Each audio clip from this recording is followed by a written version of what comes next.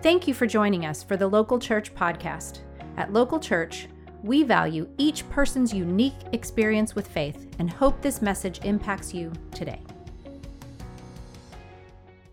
Well, hello everybody, and welcome to church. It is great to have you with us today, and I am going to be doing a part 2 of Ministry of the Table. Now, I know what you're thinking. The Ottawa crew have got Pastor Helen Burns.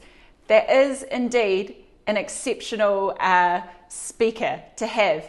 And so today, instead, for the online campus, you have got me. But we're going to have a good service together. If you have got your Bible, I want to do a quick recap first of the first part of Ministry of the Table, just in case anyone who's tuning in today missed it.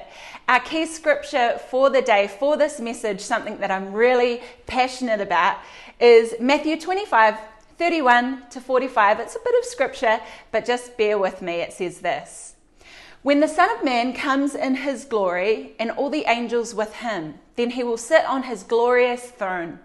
Before him will be gathered all the nations, and he will separate people one from another, as a shepherd separates the sheep from the goats. And he will place the sheep on his right, but the goats on his left. Then the king will say to those on his right, 'Come, you who are blessed by my Father, inherit the kingdom prepared for you from the foundation of the world. For I was hungry, and you gave me food. I was thirsty, and you gave me drink. I was a stranger, and you welcomed me. I was naked, and you clothed me. I was sick, and you visited me. I was in prison, and you came to me.' Then the righteous will answer him, saying, 'Lord, when did we see you hungry and feed you, or thirsty and give you drink? And when did we see you a stranger and welcome you, or naked and clothe you? And when did we see you sick or in prison and visit you?' And the king will answer them, 'Truly I say to you, as you did it to one of the least of these, my brothers, you did it to me.' Then he will say to those on his left," super encouraging scripture, "Depart from me, you cursed, into the eternal fire prepared for the devil and his angels. For I was hungry, and you gave me no food. I was thirsty, and you gave me no drink. I was a stranger, and you did not welcome me, naked, and you did not clothe me, sick and in prison, and you did not visit me.' Then they will also answer, saying, 'Lord, when did we see you hungry or thirsty, or a stranger or naked or sick or in prison, and did not minister to you?' Then he will answer them, saying, 'Truly I say to you, as you did not do it to one of the least of these, you did not do it to me.'" Let's pray and get into our message today. God, we thank you for the ability to get together on this online forum. And Father, we pray that you would speak today. Lord, that you would use your word and this message to speak to all of our hearts, Lord, and help us to really start to understand the power of the ministry of the table. Father, we thank you for every person who is joining with us today. Would you bless us in Jesus' name? Speak to us. And every person said, Amen. Amen. Like I said, if you're taking notes today, my message is entitled The Ministry of the Table, Part 2. And I'm going to recap the first part of my message, like I said. Years and years ago, when Instagram first came out, I was loving just taking pictures of food. I was a youth pastor at the time, and I noticed that every person was just taking pictures of themselves. The amazing thing about selfies is that people take selfies, but they look the same like the last selfie that they took. It's like, come on, we kind of get it, we know. And so I thought, being a youth pastor, try and find some wholesome thing that I can take photos of instead.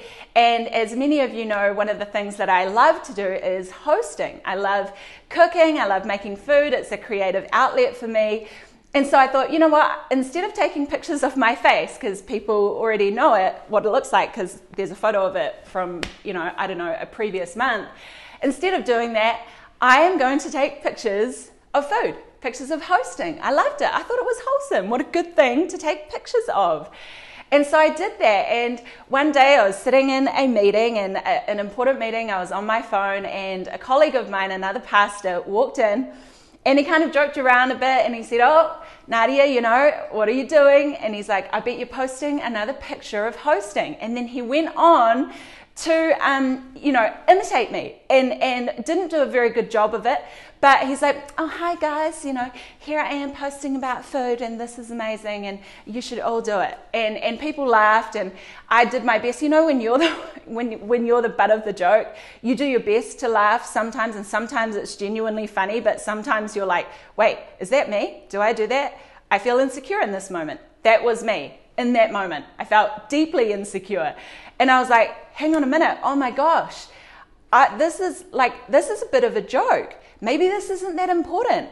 Maybe it's actually not something I should be posting about. And from that moment, I stopped posting pictures of food.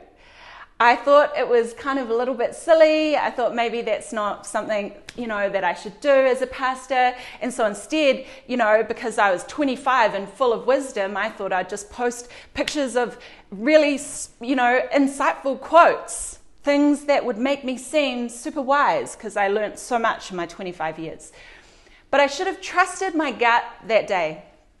I should not have let the words of someone else in, and I can almost guarantee it that he was just having a laugh. He wasn't really trying to have a dig at me, but I shouldn't have let my own insecurities get the better of me that day.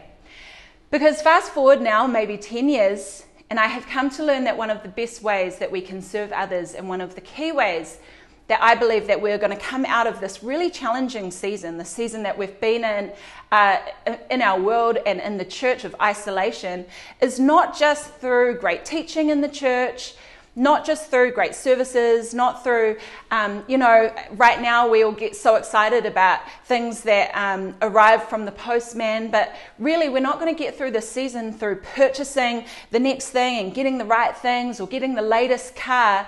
But I do believe that one of the key ways that we're going to come out of this season strong and for the future of the church to be strong is through the kindness of hospitality.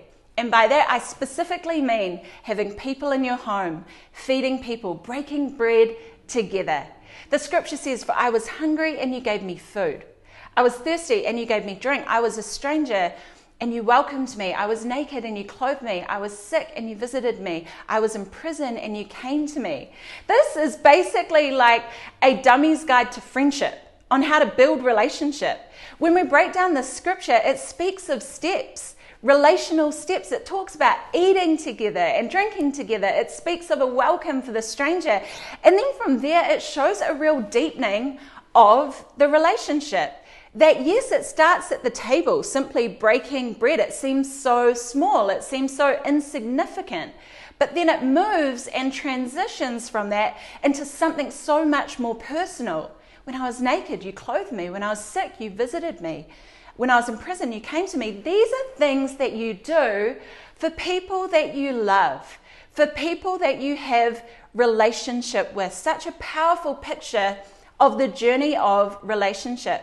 What's even more profound, and I mentioned this in my first message, in the scripture, is the reality that it shows how Jesus describes the separation of the sheep and the goats. Now, man, if that doesn't make you stop and think about your Christian journey, it should. It challenges me every single day. When I read this, I feel so challenged, wondering which side am I going to be on? Jesus is saying that to be a Christ follower is to have a posture of hospitality, of open arms, of a welcome for the stranger, As a church body, I believe that we're clearly moving into a season where deep relationships in the church should not just be hoped for, but they are required. Because to overcome what the world is throwing at the church right now, it's going to require the church to be more connected than ever. As Christians, not just as Christian leaders, not just as pastors, as Christians, we are called to sacrificially serve others through hospitality. And not just our friends, not just our family, but the stranger. The person who may never give you anything in return. The person who you might not see again. Here's a crazy scripture, one that we may not like. Luke 14:12-14, this is Jesus speaking. It says, and he also went on to say to the one who had invited him, when you give a luncheon or a dinner, do not invite your friends. Wait, what? Or your brothers. Well, who am I inviting? Or your relatives. Or, and it says, it's really important to notice what it says, or your rich neighbors. Doesn't talk about your neighbors, talks about your rich neighbors.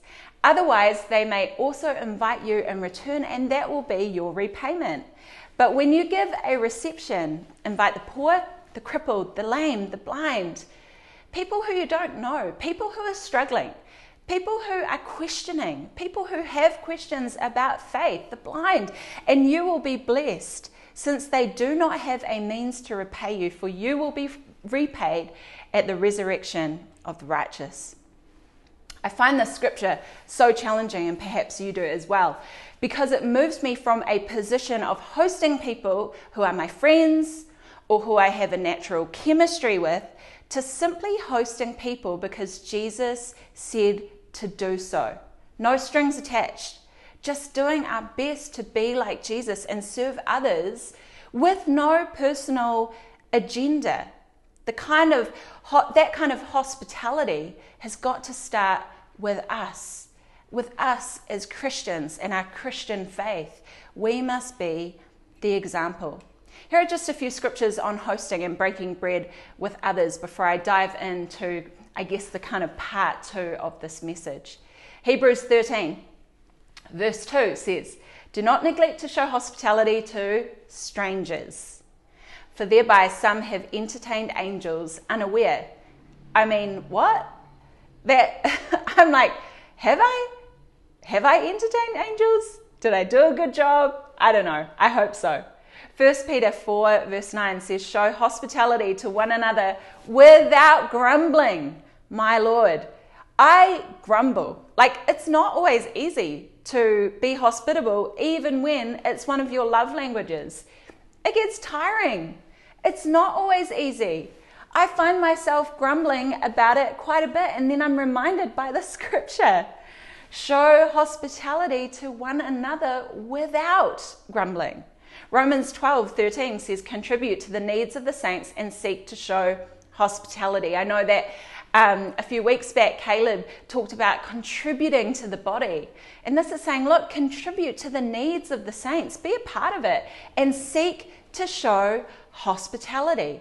Revelation 3:20 says, here I am, I stand at the door and knock. If anyone hears my voice and opens the door, I will come in and what? Eat with that person and they with me.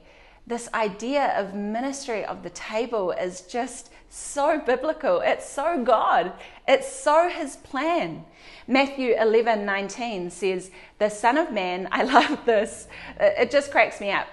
The Son of Man came eating and drinking. How good is that? Jesus, the Son of Man came eating and drinking. And they say, look at him, a glutton and a drunkard, a friend of tax collectors and sinners. Yet wisdom is justified by her deeds. The ministry of the table is one of the most basic forms of ministry. So simple. But my question is, has it become a lost art?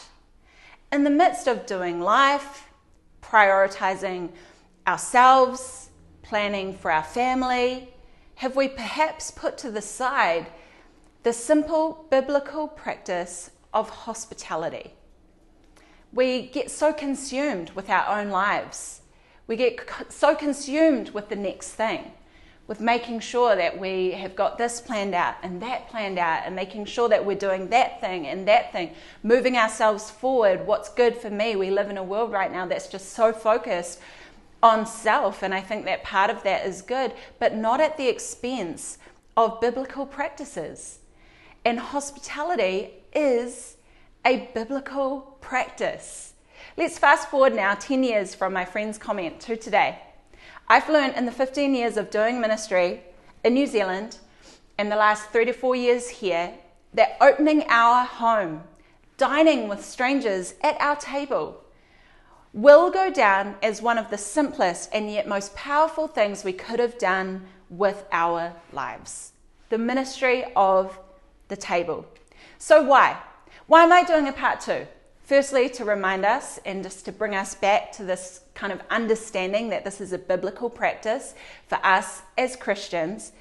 But I want to dive deeper into it and talk a little bit more about it. Last time I was able to give some tips and hosting tips. If you missed it, please go back and re-watch it. I gave a little bit of the why, but I want to dive deeper into more of the why. Why do I believe that this needs to be a core part of the future church? If you're taking points today, the first reason I believe this is so important, the ministry of the table. I know I'm going to be harping on about it for forever. Welcome. It's going to be something that I'll be talking about for many days to come. But the first reason I think for today's message, the first reason I think this is so important is that point number 1, surface connection becomes soil connection. Surface connection becomes soil connection. I'm reading a book at the moment, a wonderful book, and one of the opening illustrations for it is about redwood trees. Redwood trees are some of the largest trees in the world, the tallest trees, and they stand so tall, so strong, and so straight, and they usually all together grouped together. The fascinating thing about these trees is their root system. Most trees, individual trees, try and find as much space and go as deep as they possibly can in order to withstand whatever might come its way. The beautiful thing about redwood trees, the tallest, strongest, most, you could say successful, I don't even know if you could say that about trees. But the reason that these trees, the difference with these trees is rather than their root system going, hundreds of feet down as far as they can, they actually only go about 6 feet deep, which is amazing because you look at these trees and go, there's no way that these trees are held up by simply going 6 foot deep, some of them 4 foot deep. The difference with them is that they actually go almost 100 feet wide underground, their root system. And the reason that they are so tall and so strong, the reason that when the winds come their way, they are not bent, they are not moved, they stand tall and strong and straight, is because instead of their roots going down deep, they do go wide, like I said. But here's the cool thing. Every tree intertwines their root system with the one next to it, and the one next to it, and the one next to it. So when you go underneath the soil, when you get beyond the surface, the reason that they are so strong and so connected and doing so well and full of health and life and together and not disturbed by whatever storms might come their way is because their root system is intertwined. They hold each other up. Their great strength is found in their below surface connection that they have with each other's root system. Isn't that incredible? The thing is that when you sit down at a table and you hear people's stories and allow them into your world to hear some of your story too, it allows the roots of your life to intertwine. When people are connected together beyond the surface, beyond a quick hello at church, beyond week's been great, thanks so much. When you get to connect beyond that, and when it's more than just the pastor trying to get everybody in their home, Jaden who's sitting in here trying to get everybody in his home, when it gets beyond that, and there's a community of people that understand that if together we can all create this sense of connection underneath the surface, then it becomes really hard for the enemy to bring division. It becomes really hard for the enemy to take out that group of people.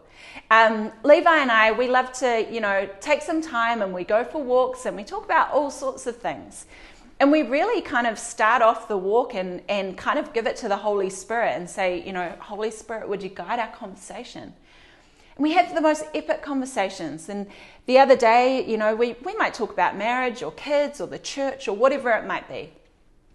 But the other day we were out walking and we were talking about things going on in the world, and we're sitting by the lake, and we found ourselves talking pretty much, like, to sum it up, about cancel culture.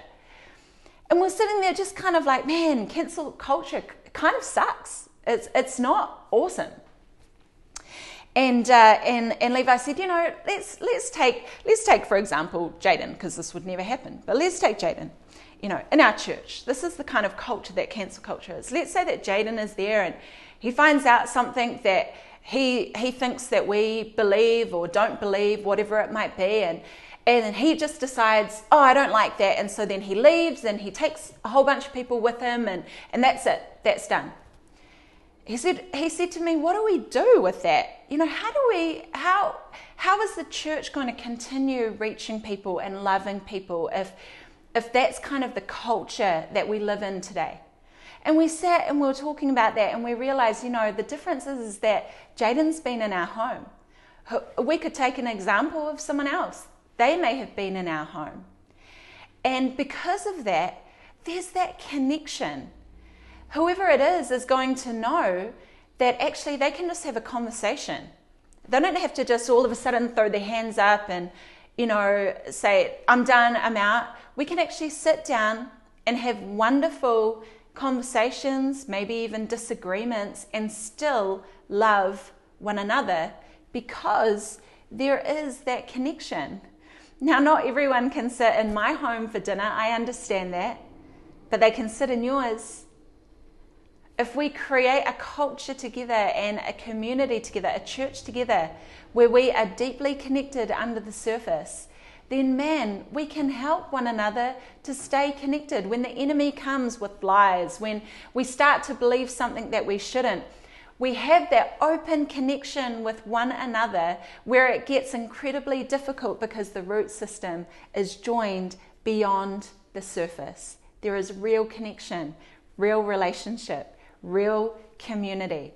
That's why the saying goes, the family that eats together stays together.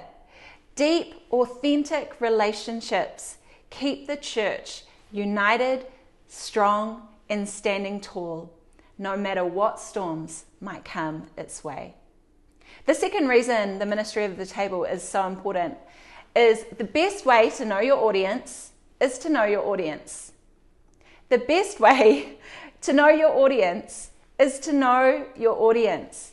We need to know the world to reach the world. The ministry of our lives, and all of our lives are a ministry, by the way. The ministry of our lives remain relevant because of the table. Many Christians I know, in my opinion, and it's just mine, seem to be out of touch with the world around them because they have created isolated little worlds. And yes, we are not to be of the world, but we are still in it. And yes, we are meant to be set apart, but if we create our own little worlds that never remain connected to the people that we are trying to reach, then guess what? We will not reach them. Staying connected is not meant to be easy, by the way. People think, oh, it's so easy, it should be easy. Staying connected is not meant to be easy. It's hard. Because staying connected to the world in some way requires change because the world is always changing. But we can get so stuck in our ways that almost the message of our lives can become irrelevant because we don't even know how to talk to the people that we are trying to reach. But sometimes it requires change. Sometimes it requires us to change. And change is not hard when we're trying to change can be hard when we're trying to stay connected to the people we want to reach. I mean, COVID has just made that so clear.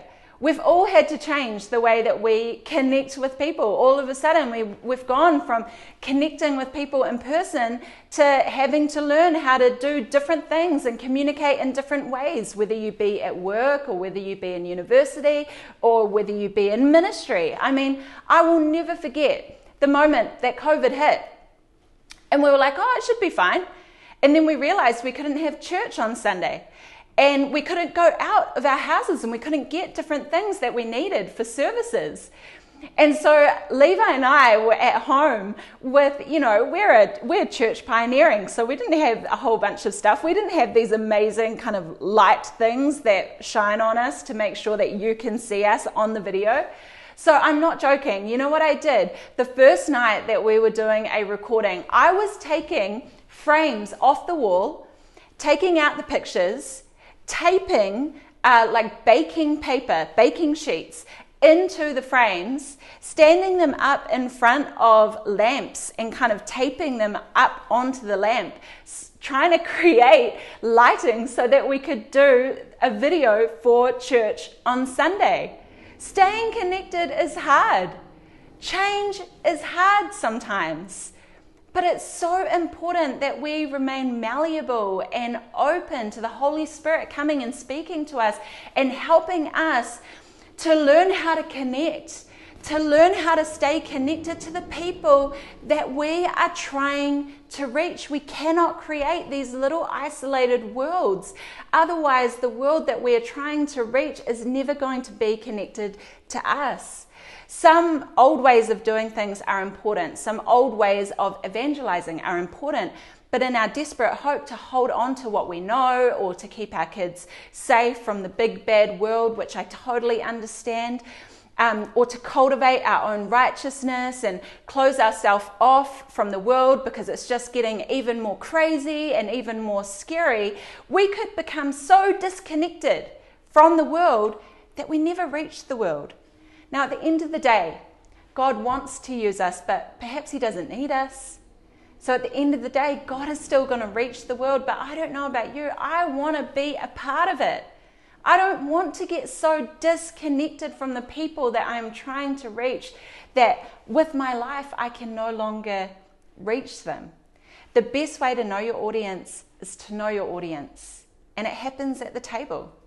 Jesus knew the people He was reaching. He understood their stories. I've heard it said that if Jesus were alive today, He would use live broadcast technology to reach as many people as He could. And maybe that's true. But would that stop Him from dining with Zacchaeus and the worst of the worst people? Would it stop Him from having a meaningful conversation with the woman at the well? Would it stop Him from having a meal at Simon the leper's home? Or being at Mary and Martha's and teaching Mary, a woman? I honestly don't think it would. I don't think Jesus would abandon the ministry of the table because it kept Him connected. I believe, as the scripture says, that the Son of Man would have come eating and drinking again, the same as He did back then. Jesus had His disciples, yes, but He was constantly dining and connecting with people who were different to Him. People who were living in sin, people who were outcasts. As Christians, we can't get stuck in a world of having people around you who only agree, who have the same perspective, who are on the same page. Now, of course, you've got to cultivate healthy relationships and make sure that you are being influenced in the right way. This is not a point to say, go to the bar, do the things that your non-Christian friends do in order to connect. That is not this. But it is saying, don't create a closed-off world. To continue growing, continue reaching, to stay humble, and to stay relevant enough to reach a world that is more confused than ever, more divided than ever, more in search of truth than ever, we need to know them. When was the last time you tried to connect with your neighbor? It's a good question. When was the last time you attempted to have a conversation that went beyond the surface with someone who isn't a Christian?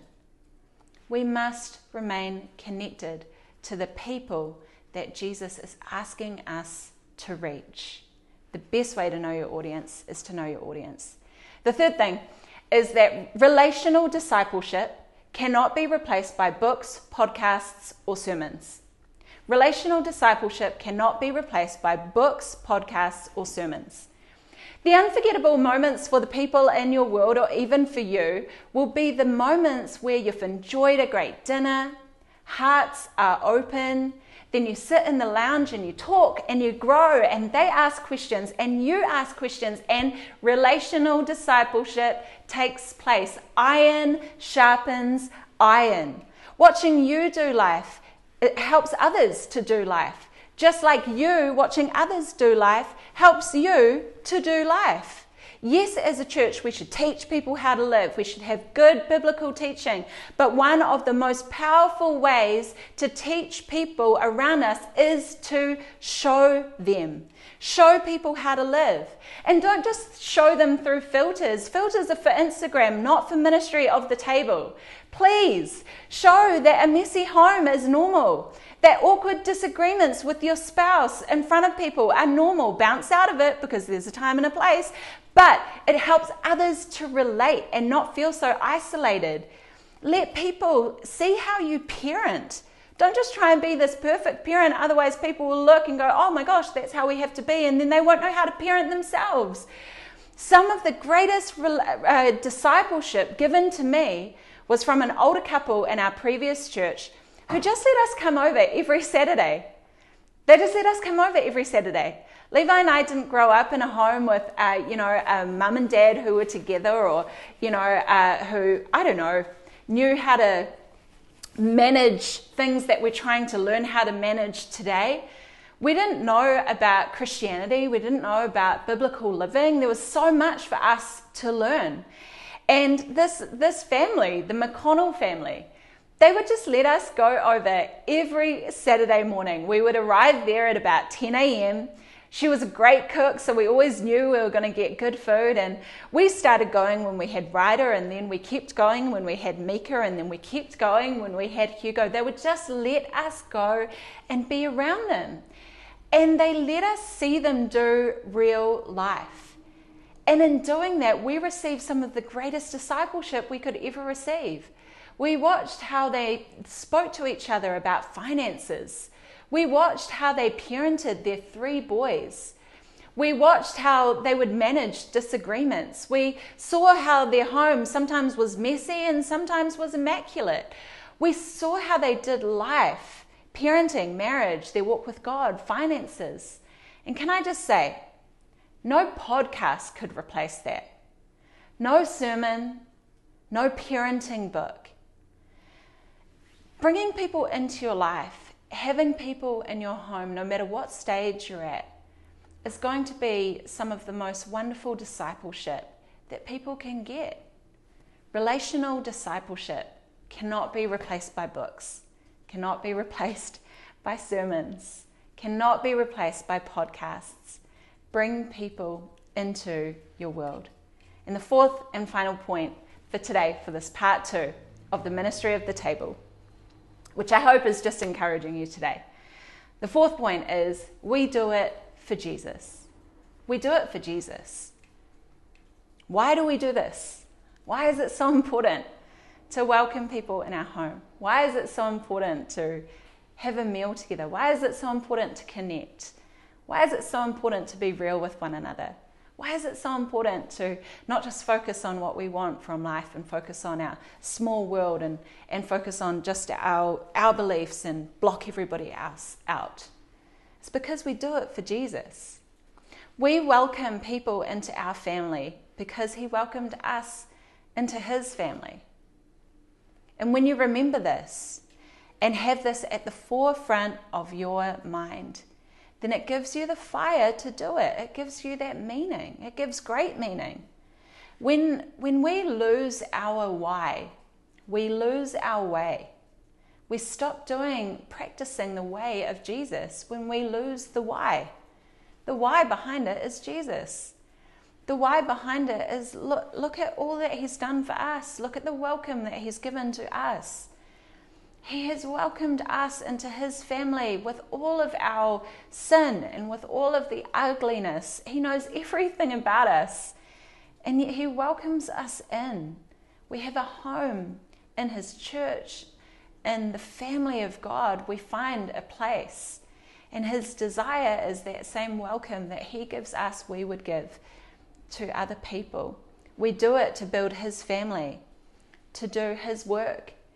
And the truth is that if we are all playing our part, if we are all contributing to this practice of hospitality, then we shouldn't grow tired. We may have moments where we are, and that's okay. But really, if we're all kind of, I guess the best way to say it is pulling our weight. If we're all pulling our weight with this, then it should kind of be evenly distributed, right? We should all kind of equally be blessed in doing our job as Christians of welcoming the stranger into our home. The same open arms that he showed us. Remember that the only thing that we take with us when we leave this earth is the relational. I believe that what takes place at the table is holy. I believe in the power of a meal together. I believe as Christians, hospitality should be a hallmark of our faith. All of the people, I've said this before, but all of the people I've met here in Canada were once strangers. But a welcome, a dinner party, a meal has built a church family. And as a church family in this current social climate, I believe the ministry of the table will bring glory to the name of Jesus, will set the church apart as being a place of healing, of hope, and truth. And it's how we will continue to build not just a congregation of individuals, but a family of people standing strong, known as the church. Let's pray. God, we just thank you for your word. We thank you, Father, for, like I said, just the opportunity to be together today on this online platform, online campus. And Father, we just ask that you would speak to us. Help us to even know how to connect with one another, even though it may be online. Give us the courage to reach out, to click that button, to connect with one of the hosts. Father, we just ask that you would bless every person with this message today. Father, that you'd speak to our hearts. We thank you that you gave a welcome to us, and we ask that you would help us to do the same for others. In Jesus' name. And every person said, Amen. Amen. Before you go, I just want to give every person an opportunity. You know, you might be joining us today and you're saying, I don't have a relationship with God. I don't have a relationship with him. Maybe you once did, and you found yourself back on this online platform kind of asking the question, do I need to come back? Do I need to step back into a relationship with God? And the answer is absolutely yes. Stepping into a relationship with God has been is the greatest decision I've made with my life. Walking into his family, having the Holy Spirit fill my life, having Jesus in my life to walk with me, to talk with me, to help me grow, to become the person that God has made me to be. Just the greatest journey. And it's not always easy. Don't consider that when you become a Christian, you start running through fields and daisies and, chasing butterflies. That's certainly not what happens. It can be hard. The Bible says that we will face trials of many kinds, but we do it with God. We do it with the Holy Spirit in our lives. And we do it with Jesus beside us, helping us the entire way. He becomes our friend. He's our Savior, and he's so good to forgive us. And so if you're here today and you're saying, Nadia, I want to know more about Jesus.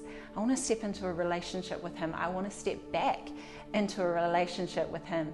Then I would love to pray a really simple prayer with you. I'm going to kind of say the line of the prayer and you can just repeat it with me. If you're a Christian here today, I encourage you to just be praying for any person who's considering this amazing decision right now. And then after we pray that prayer, one of our hosts would love to just connect with you. Because we understand that, there's a moment where you invite Jesus into your life, but then it's a journey. It goes on, and there is so much to know about God. Let me encourage you. This Christian life that I've lived, yes, it's had ebbs and flows, but man, I just continue to understand the goodness and the bigness and the amazingness. Is amazingness even a word? Just how amazing our God really is. It's an incredible journey, and we want to make sure that you don't just have this moment today, but you also are helped in walking out that journey. And so if that's you today, it would be my honor, my privilege to pray this prayer with you. Every person, would you close your eyes? I'm going to say a line of the prayer, and if you're praying this prayer from your heart, I encourage you to say a line with me. It goes like this. Dear Jesus, I thank you for what you did for me on the cross. Today I come and I ask, would you forgive me of my sin? Wash me clean, make me brand new. I thank you that you do. I thank you, Jesus. I thank you, Jesus. Amen. Amen. Well, if you were standing in church today, we would all be giving you a huge round of applause to say, really, congratulations, and just to say this is the best moment of your life where you get to start walking with your Creator and understanding that there is purpose for you, there is meaning for your life, that He has a great plan for your life and He wants to walk it with you. If you did make that decision, please click that button that says, I raised my hand. It's like you're like, yeah, I prayed that prayer. Click that button to say you raise your hands. And like I said, one of our hosts would love to connect with you. Hey, thank you so much, everybody, for joining with us today. We are so grateful for this online campus. Grateful to have you here. Make sure that you stick around and connect with Dory, connect with Sean. I'm sure they would love to get to know you. And we will see you next week. Oh, yeah, we will see you at Kindred. Is that this week coming? It's on Friday. Okay, seriously? If you're in Kingston, if you're in Toronto, there are people driving to get here.